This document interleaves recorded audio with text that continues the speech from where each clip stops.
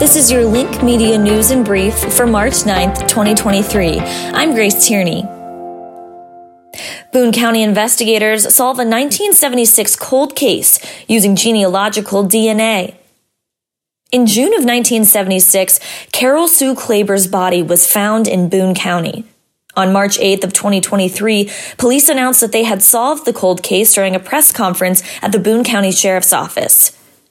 Speaking next to an enlarged photo of Klaber, Detective Coy Cox told the crowd of reporters and onlookers Wednesday morning about how police were able to identify the killer using genealogical DNA as then 18-year-old Park Hills resident Thomas Dunaway, who died at age 33 in 1990.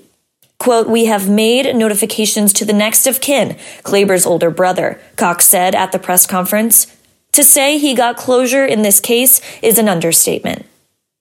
Klaber was determined to have died as a result of blunt force trauma, according to a Kentucky State Police investigation, with evidence of strangulation and sexual assault.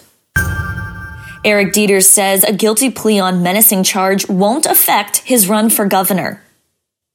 Republican candidate Eric Deters pleaded guilty to charges of menacing and harassing communications involving allegedly having a run-in with his juvenile nephew on a farm in Independence back in October.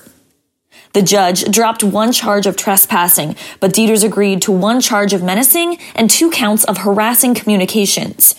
As part of his guilty plea, Deters would face 90 days in jail per count if he violates the protective order or tries to contact his nephew, brother, or sister-in-law within 2 years. He also can't publicly disparage his family to the media. Quote, "After the presentation of the prosecutor's case, I decided to plead guilty," Deters said. He further said he decided to plead guilty to menacing and harassing communications because he felt he was guilty. Quote, "I admitted to the police officers that I did want to scare him," Deters said, elaborating that he wants to put this behind him. Local entrepreneurs gain industry exposure at the first Good and Local food show. Connecting prospective customers with local artisans was the goal of Good and Local, a wholesale food show for greater Cincinnati area food and beverage startups. On Monday, that goal became reality. Newport-based Incubator Kitchen, an entrepreneurship incubator in northern Kentucky, put on the event. Hosted by Mad Tree Brewing in Oakley, 36 vendors set up booths, each offering free samples, informational flyers, and a unique founding story.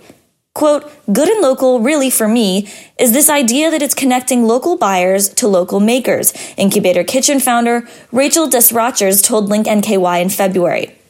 She said, "We have so many small artisan producers across the region in the food space."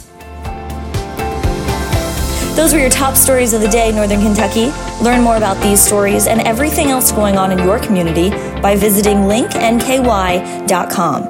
Thank you for listening. I'm Grace Tierney.